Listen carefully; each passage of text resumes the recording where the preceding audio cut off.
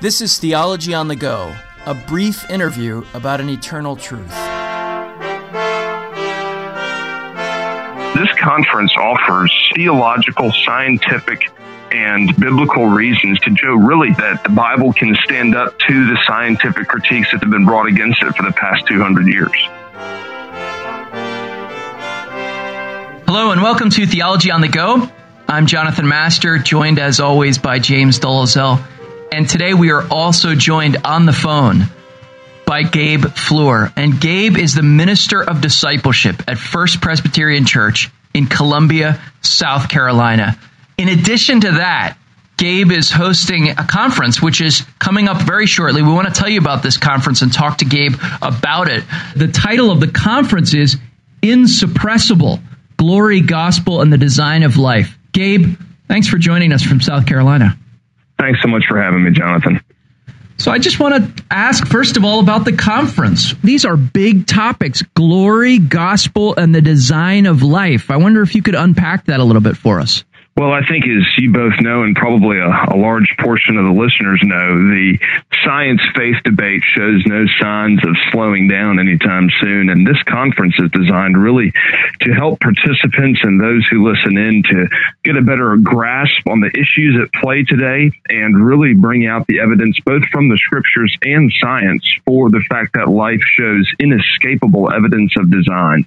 Gabe, who's joining you at the conference, and what topics are your fellow speakers going to be addressing? I'll be joined by Dr. Derek Thomas, who's the senior minister of our church here in Columbia, South Carolina, and then Dr. Douglas Axe, who is I believe, molecular biologist. I may be getting that wrong, but he is the author of Undeniable: Why Science Confirms Our Intuition That Life is Designed. He is a top-tier scientist, and he'll be addressing the issues from a scientific side, while Derek and I will be doing scriptural exegesis in our talks on everything from why science needs the Bible to the glory of God to how we suppress the truth to the evidence from science that life is designed.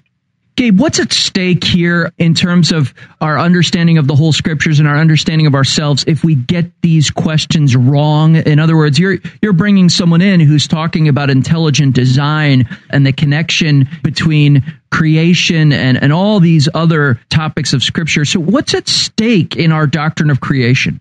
Everything, in a word.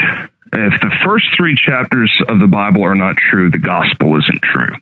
I think we can sum it up that quickly, that succinctly, and with that much at stake. If we don't believe that Adam was real, as Paul and Jesus did, then there's no reason for Jesus to have come and died on the cross for us. If we don't believe that the fall of man is real, then there's no reason for Jesus to have died on the cross. Moreover, we live in a time in which, if we could call it this, an existential darkness has swept over the West. People don't think life is worth living. We're today dealing with the suicide of two well-known celebrities in the past 48 hours.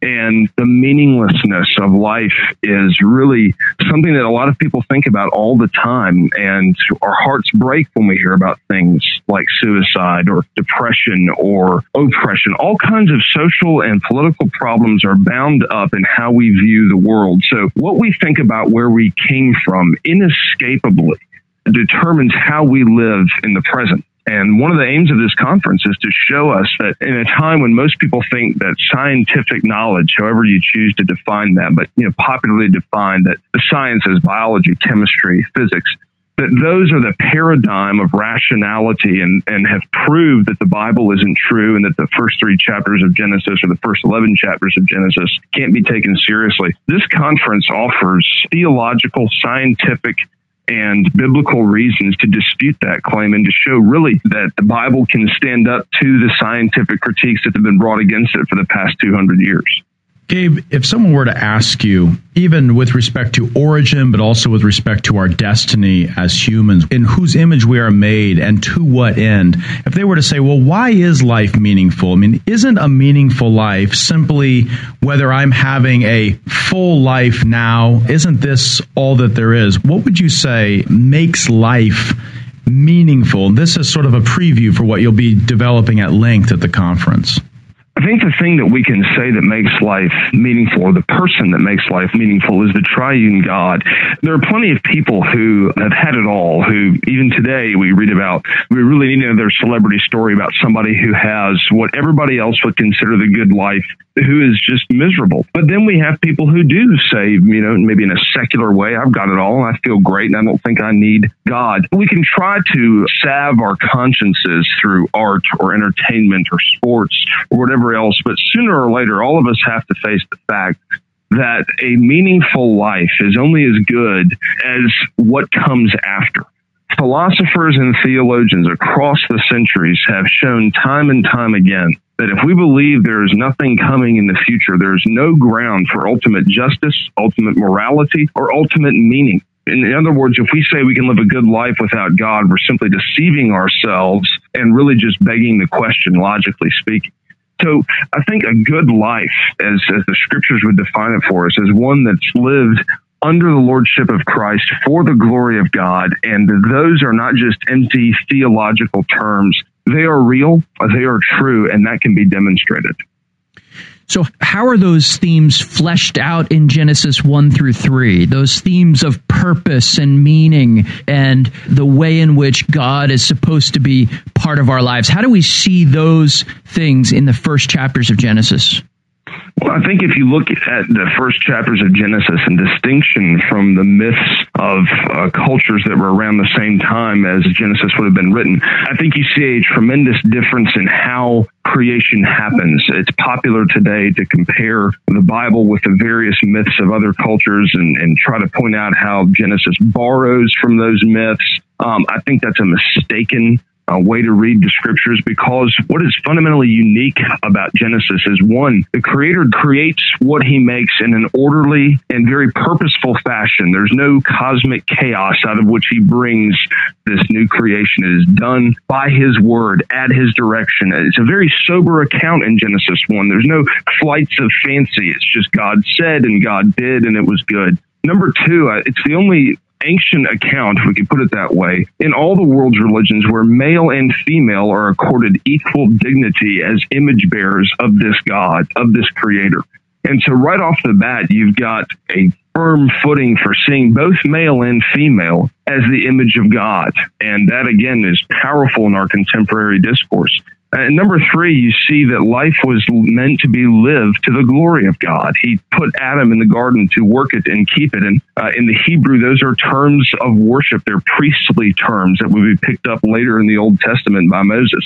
So what we see is a picture of a world that was designed for good, that man marred, and that God promised to redeem through the promised one of Genesis 3:15, who we now know is the Lord Jesus Christ. So we have purpose, we have meaning, we have work, we have fulfillment, all of the things all of us want, but we find so elusive in the modern world. Taking up that theme of purpose and even commission given by God to Adam and Eve, several responsibilities, that there was an aboutness, a direction given to their life that was to end in a state of glory that would even transcend that first garden experience. How can you hold out hope for that transcendence now, this side of the fall? I mean, what would you say to someone who said, well, what you're describing in Genesis 1 and 2 sounds fantastic, but obviously Genesis 3 nullifies all that. So how can it be possible that life is meaningful now?